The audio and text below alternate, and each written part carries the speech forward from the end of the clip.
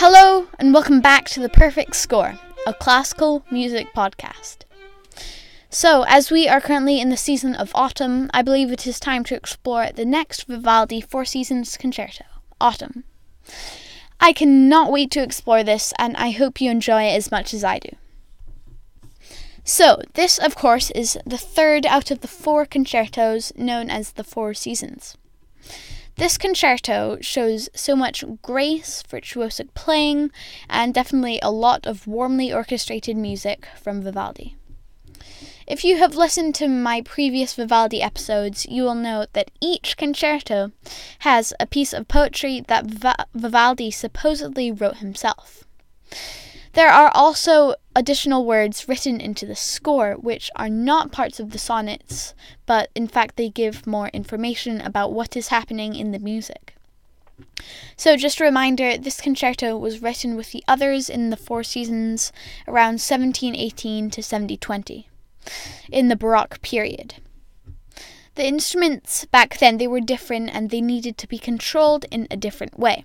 For example, a Baroque bow for a stringed instrument is shorter and heavier, and the bow hairs are tight, causing the wood of the bow to curve more, like an arch. Also, the strings on a classical violin are made of steel. However, back in the 17th century, they did not have easy access to those materials, so they made strings out of sheep gut. This created a quieter and definitely a more mellow sound.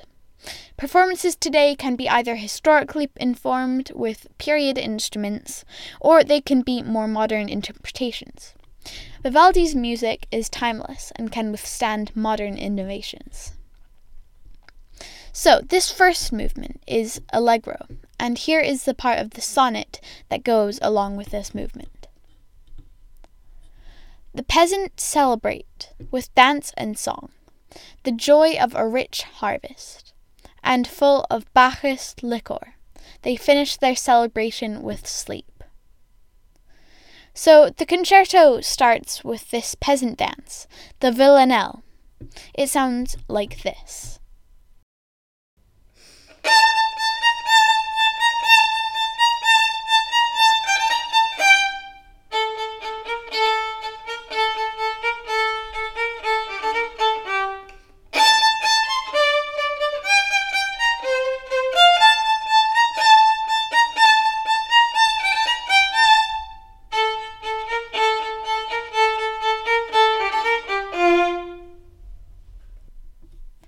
Then the drunken revelry of the peasants is portrayed with the virtuosic solo violin. I hope to be able to play that in a few years. At the end of the movement, they all fall asleep. The second movement is Adagio molto, and basically what's happening here is that everyone is having a lovely sleep. The poem says, each peasant ceases his dance and song. The mild air gives pleasure, and the season invites many to enjoy a sweet slumber. So, the second movement begins with a slow, peaceful harpsichord solo, which leads the strings in with long, flowing bows as an accompaniment for the harpsichord.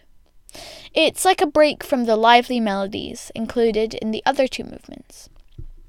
This movement really lets the harpsichord shine and show off how it can create just the right mood.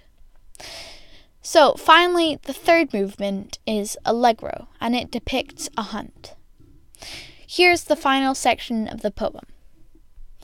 The hunters, at the break of dawn, go to the hunt. With horns and guns and dogs, they are off. The beast flees, and they follow its trail. Already fearful and exhausted by the great noise of guns and dogs, and wounded, the exhausted beast tries to flee, but dies. So this third movement starts with the orchestra playing the hunting motif, representing the hunters. It sounds like this.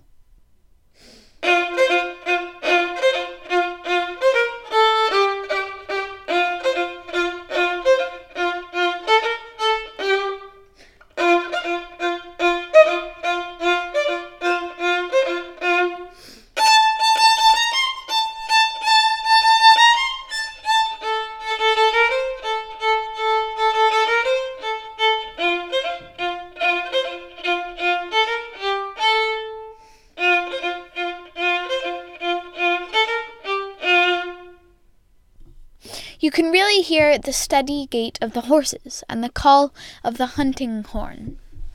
Then the solo violin part comes in, playing from the point of view of the hunted animal. The hunt motif keeps returning and the solo part gets more frantic until the hunted animal eventually meets its end. One of the questions that I was thinking of whilst writing this episode is what if Vivaldi actually was a romantic composer and he wrote this in the Romantic period? And how would that affect the piece? How would it affect the characteristics of this piece? Would it be orchestrated differently? You can tell me what you think on my Instagram or my Twitter. So thank you so much for listening to this episode. You can find me on Instagram at Perfect Score Podcast or on Twitter at Perfect Score FM. And you can see my website at perfectscore.fm. So thank you for listening to this episode, and I'll see you next time on The Perfect Score. Thank you.